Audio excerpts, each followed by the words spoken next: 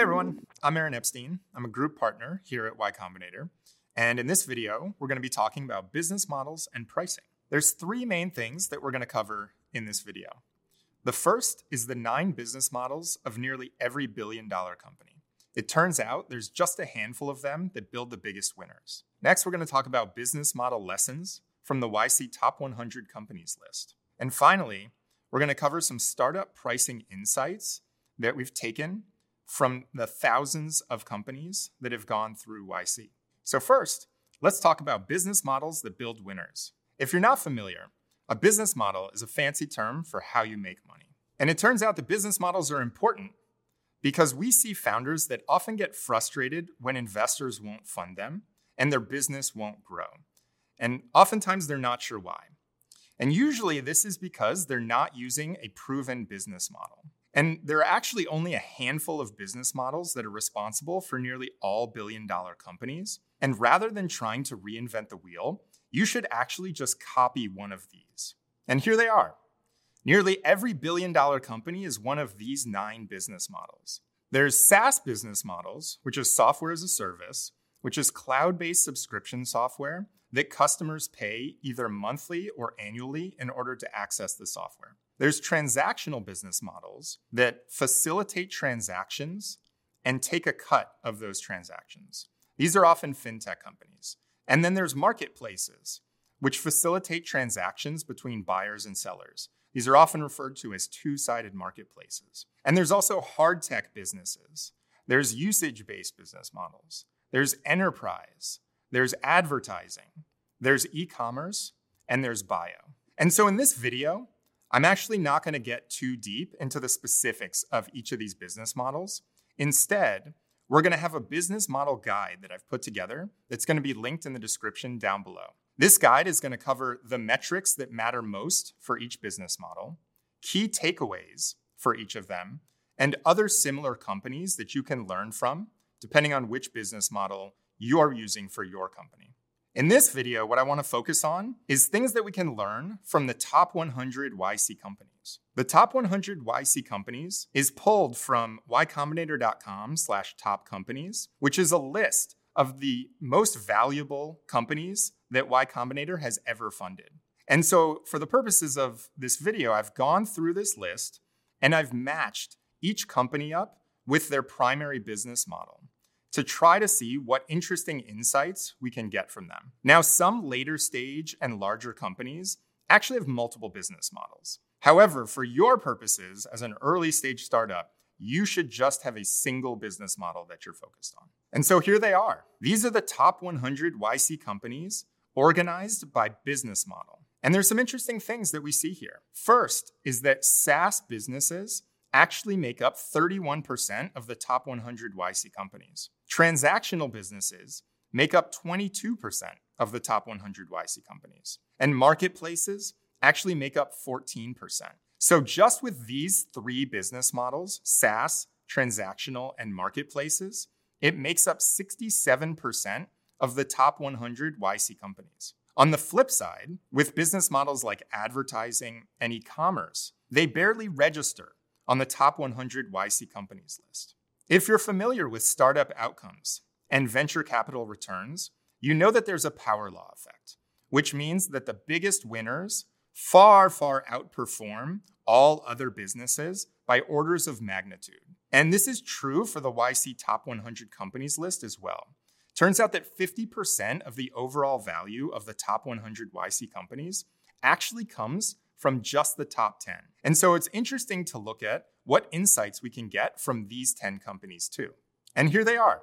These are the top 10 YC companies by value. There's Airbnb, there's Stripe, there's Instacart, there's Coinbase, there's DoorDash, there's Reddit.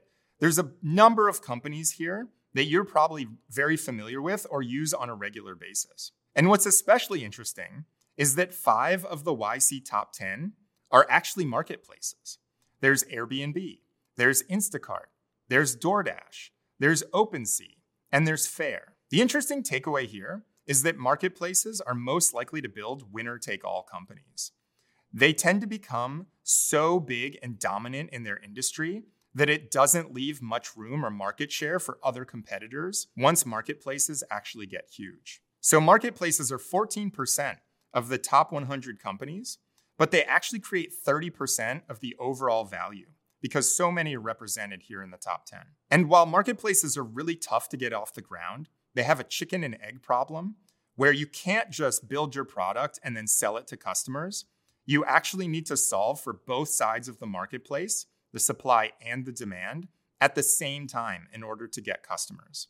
However, once they hit the inflection point and they start to work, they get massive network effects where each new user of the platform increases the value for everybody else. That's what makes them dominant winners. So you can think of companies like Airbnb. If you were looking to rent out a place short-term to stay, then chances are you would go to Airbnb because that's where all the inventory is. Similarly, if you wanted to buy or sell NFTs, you would probably go to OpenSea because that's where everyone is. That's how these become the big winners. It also turns out that 3 of the YC top 10 are transactional businesses too. So these are companies like Stripe, Coinbase, and Brex. And the main takeaway here is that transactional businesses far outperform because they're directly in the flow of funds. This means that they are the platform that money flows through, making it very easy for them to just take their cut. And so transactional companies are 22% of the top 100 YC companies, but they actually create 29% of the overall value. And this is because they're as close to the transaction as possible. This was advice that I received during my YC batch back in 2010, and that was to get as close to the transaction as possible. If you're a company like Stripe that literally processes money for companies, or Brex, that is the corporate card that they use to spend money, then you're directly in that flow of funds.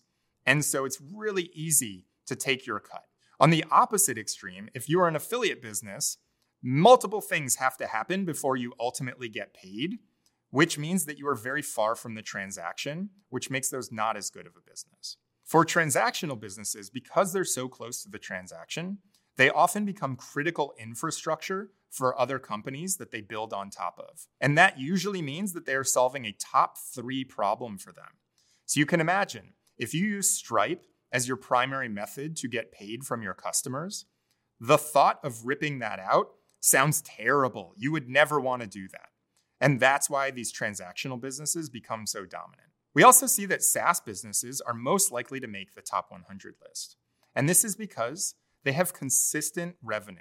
So 31% of the YC top 100 companies are actually SaaS businesses. That's nearly a third. And this is because the recurring revenue makes them great businesses. This means that customers keep paying them every single month or every single year until the customer explicitly says to stop. So this has lots of benefits, including the predictable revenue that they get, which allows them to compound and grow their business. We can also see that very few advertising businesses become big winners. And this may be surprising because we're so familiar with so many companies that have built their business off of an advertising business model. There's Google, there's Facebook, there's Twitter, just to name a few.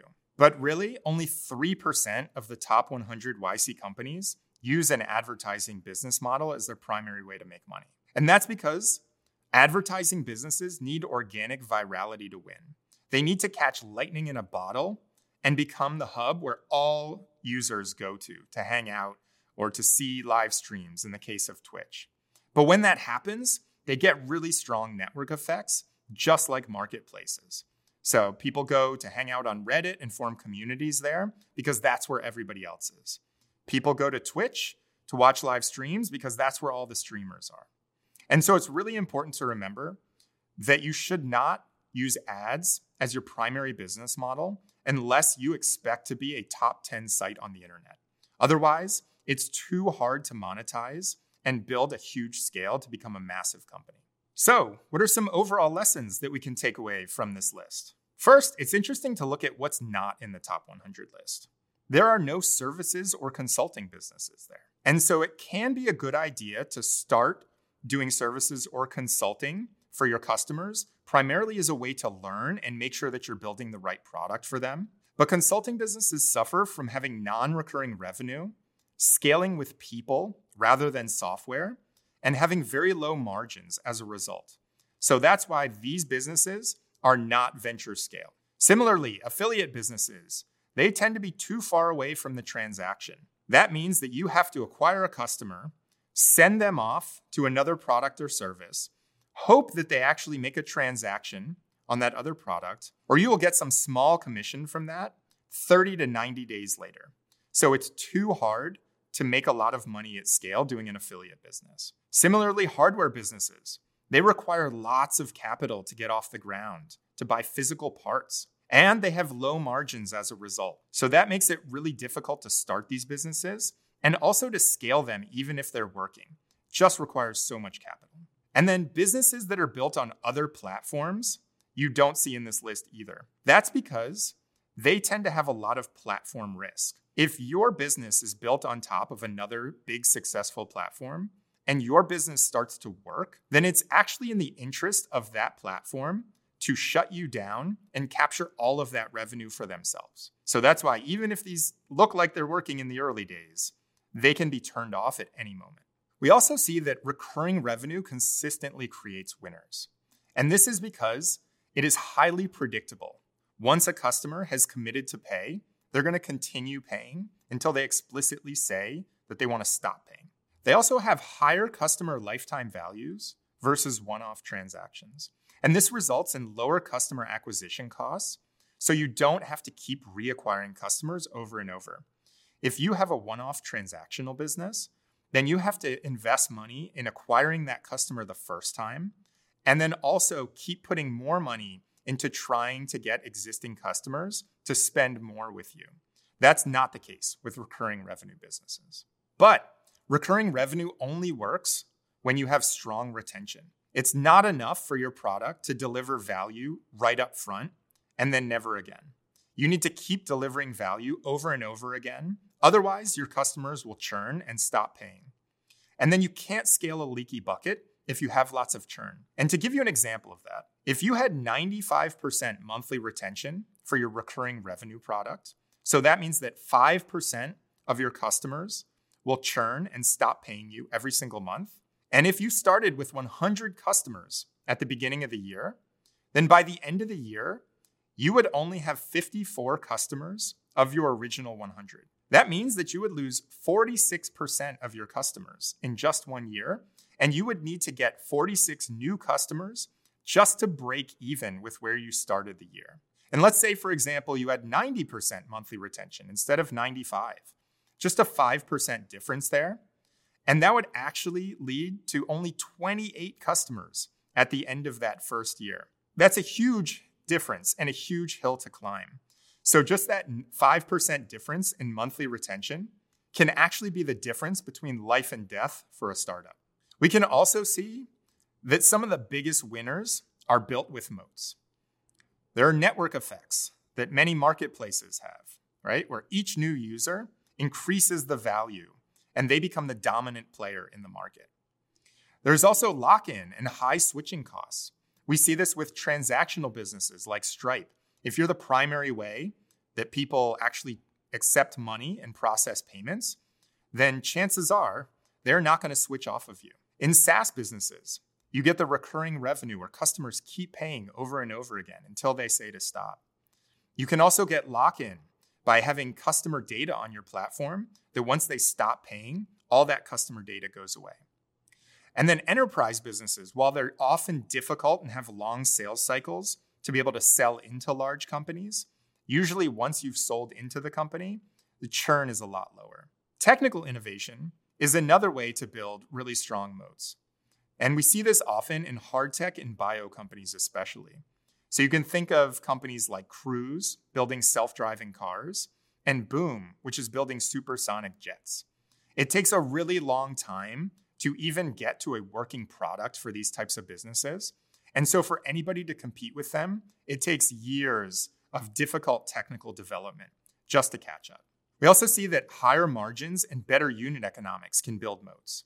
In the example of companies like DoorDash and Instacart, they've reached economies of scale where they're so large now that they've been able to drive their costs further down at this scale and improve their margins, which new entrants are not going to be able to compete with. And finally, if you get organic distribution for your product through virality or word of mouth, you can dominate your market through that as well.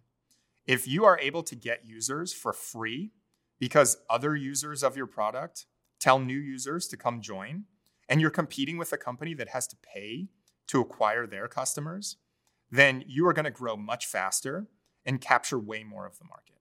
So to recap, the best businesses generate recurring revenue, have high retention, build defensible moats, are as close to the transaction as possible. They scale with software, not people, and they're proven and use business models that are familiar to customers. And so it's important that you focus on innovating on your product. That's what should be new, and copying your business model from one of these proven winners. All right, now let's talk about pricing.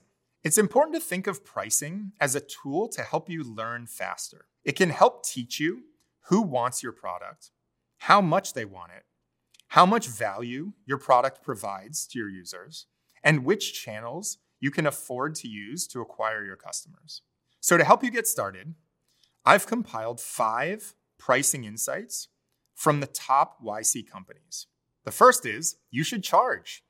This is actually the most common mistake that we see founders make. Often founders are afraid to charge for a number of reasons.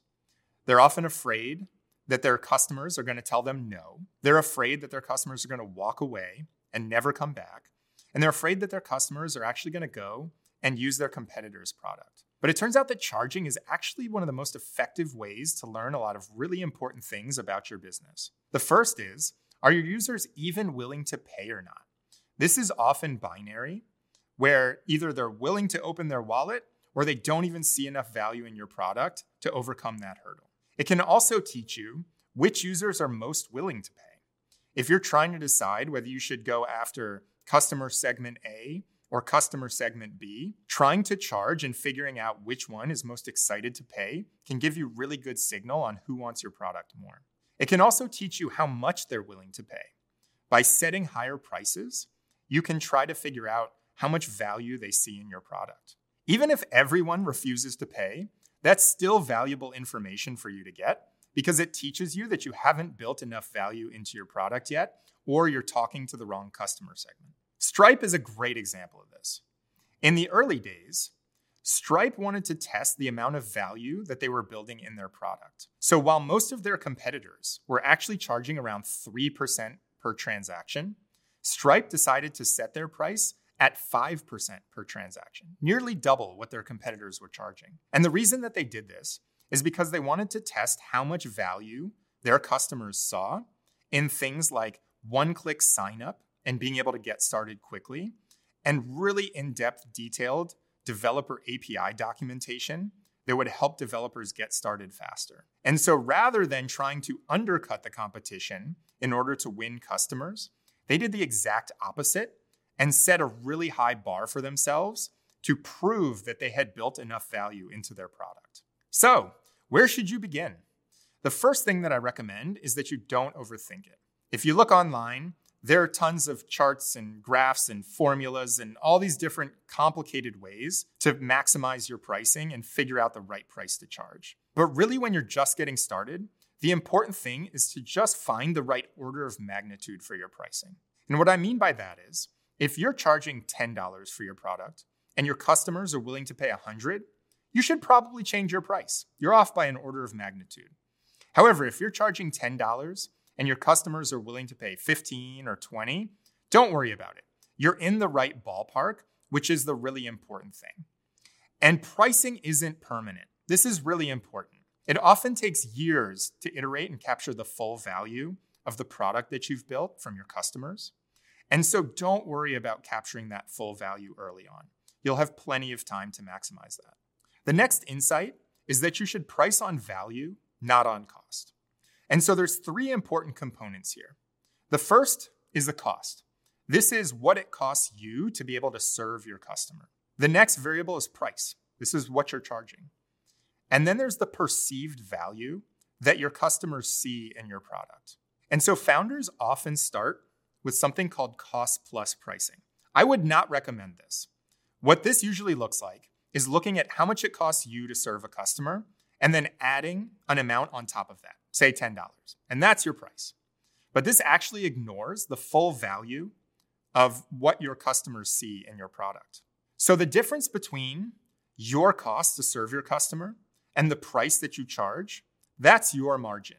That's how much you make on each transaction. And the difference between the price and the value that your customers see in your product, that's your opportunity to be able to raise your prices, to be able to capture more of that perceived value. And now if your cost is higher than your price, well, that means that you're going to have negative margins.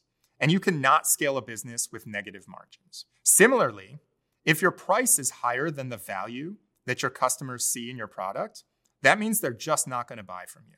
So how do you find your value? Well, there's a couple interesting ways to be able to do this. The first is talk to your users. You can ask them about the problem that you solve and get them to articulate the value to you. And so what this often looks like is if you reach out to a customer and you get them on a call and you can ask them, what is the problem that you are hoping that our product could solve for you? And they'll often tell you. And similarly, if you have a user that's signed up for your product but is not actually paying you, you can reach out to them and talk to them and ask them the question, what problem were you hoping that our product could solve for you? And their response is usually going to be one of four interesting things. The first is they're probably going to tell you that they were hoping you could help them make more money. This is something every company wants. Or they might tell you that they were hoping that you could help reduce costs. Maybe your product saves them time or money. They might also say that they were hoping that your product could help them move faster. Maybe they have something they were looking to launch in 6 months, and with your product, they can actually get it launched in a couple weeks. That sounds really valuable. Or they might say that your product could help them avoid risk if you help with compliance or offloading something, a headache that they don't want to deal with. Another way to find your value is to keep incrementally raising prices until you get pushback from users. And when you keep incrementally raising your prices, you will ultimately find the ideal price, which is when customers complain, but they still pay. This is actually a good thing, right? It overcomes that fear of charging a high price and customers walking away. Because the ideal scenario is when you tell the customer a price, they say they have to think about it, they go back, and then they come back to you a week later and they say, all right, that seems good. You're the best solution. We're willing to pay up. On the other side, if you were to actually charge a lower price and they say, yeah, that sounds great, and accept immediately, well, that probably means that you're pricing too low and you're leaving a lot of money on the table. Which brings me to my third insight, which is that most startups are actually undercharging. You almost certainly are. And lower prices are not a sustainable advantage. Sometimes we talk to founders and they say, well, our product is just like our large competitor, except ours is cheaper. And that actually does not sound like a good idea. That's not a way to build a winner. All that means is that your large competitor can underprice you even way lower than your costs because they have way more money and are way larger than you until they put you out of business. So I do not recommend having price as your only differentiator. It also turns out that when you charge more, you get higher margins and you're able to build a bigger moat. This means if you have higher margins than your competitors, you can pay more to acquire a customer, which means you can acquire all of the customers before they do. It's also important to remember that pricing implies value. When customers are evaluating your product, they typically don't have a lot of signals on how valuable your product is, but the price that you're charging is actually one of the primary ones. So if your price is lower than your competitors, then your customers might assume that your product is less valuable than theirs. Similarly, if you charge a higher price, then your customers might assume that your product is even more valuable than your competitors. So that can work really well. And so it turns out that raising prices is actually the easiest way to grow revenue. If you have 1,000 customers and you want to double your revenue, well, it sounds pretty difficult to spend all the time, energy, and money to go get 1,000 more customers. However, if you're able to just double your price just changing a number on the website or changing the price that you're quoting to customers in a sales call, and your product supports that higher value, well, you've just doubled your revenue with almost no work at all. But what if users won't pay more? This usually means one of two things. It either means that you need to build more value into your product, right? Maybe the price that you have raised it to is now higher than the value that your customers see. Or it could mean that you need to solve a bigger problem. Maybe the problem that you're solving for customers is just a nice to have that they would never be willing to spend a lot of money for. So in this instance, it usually means you want to move to a more important top 3 problem that they have. There's a third option too, which is you could give a lower price in exchange for one of 4 key things. 1, you could give a lower price in exchange for your first user. If you're just looking for initial feedback and getting somebody on the platform, totally reasonable to give a lower price for that. Or if you're talking to a valuable customer that has a recognizable logo, that can be another good scenario where you would give a lower price. You can then use this logo that you get as social proof to get other customers onto your platform at your regular price. Also, if your product builds lock-in, say by getting customer data on your platform that they would lose if they leave, that can be another reason to offer a lower price. And if you're able to renew after the first year and bump your customers up to that higher price, that can be a good reason to get people in at the lower price because you know you can capture more value from them further down the road. It's also really important to remember that pricing isn't permanent. This is another common fear that we see from founders where they're afraid that they have to nail their pricing the first time or they're going to lose their customer and never have a chance to get them again. Or sometimes founders are afraid that the set of customers that they're talking to are the only ones they're ever going to get, and so they have to close them all. And if that's the case, you should probably work on a different business. But it actually is relatively painless to be able to increase prices on customers over time too. And there's a couple of different ways to do this. You can exclude existing customers by letting them keep their current pricing and only raising prices for all new customers. That's one way to do it. Or you could give advance notice that you plan to raise prices. And as long as you build in enough value into your product to cover that price increase, you shouldn't see much churn. Most people will probably be willing to pay it if you have a sticky product. Netflix is a great example of this. This chart actually shows price increases that Netflix has made over the last 7 or so years. And it's really interesting to see that they are not shy about raising prices on their customers. And now Netflix has 221 million paid subscribers, and they've been able to figure out how to raise prices because that is the easiest way for them to grow revenue rather than continuing to try to scale subscriber growth at the same rate. So if Netflix is able to find a way to increase their prices on 221 million customers, you should be able to figure out how to do it on your handful of early customers as well. And the 5th insight is to keep it simple. This is an example of a pricing page for Quicken. And as you can see, it's very complex. There's 5 different buy buttons. There's prices. There's $3.49, $3.99, $5.99, $8.99. There's crossed out prices. There's $1 off with a symbol right next to it. It's really complicated to figure out, even if you want to be a Quicken customer, which plan you should go with. And so this likely results in decreased conversion rates. So it's important to remember that when you're creating your pricing, you don't want it to create friction that prevents customers from signing up and paying you. On the flip side, here's a great example from GitLab. They have 3 very clear, simple plans with clear pricing. And so their pricing and their pricing page is not going to be the thing that adds more friction and prevents customers from signing up and paying them. And so I'll leave you with this story of Segment, which helps companies capture and use their customer data. When they started out, they were a couple of engineers that were not used to paying for products themselves. And so they thought they had to give their product away for free in order to get anybody to use it. And then they wanted to raise money from investors. So they decided maybe we should actually charge our customers money so we can show revenue growth. So, tail between their legs, they reached out to all their free customers and sheepishly told them that they were actually going to start charging them $10 per month, which was $120 per year. And so they were really nervous about telling their customers this But surprisingly, their customers started responding to them with messages like, "I hope you would charge me more than that.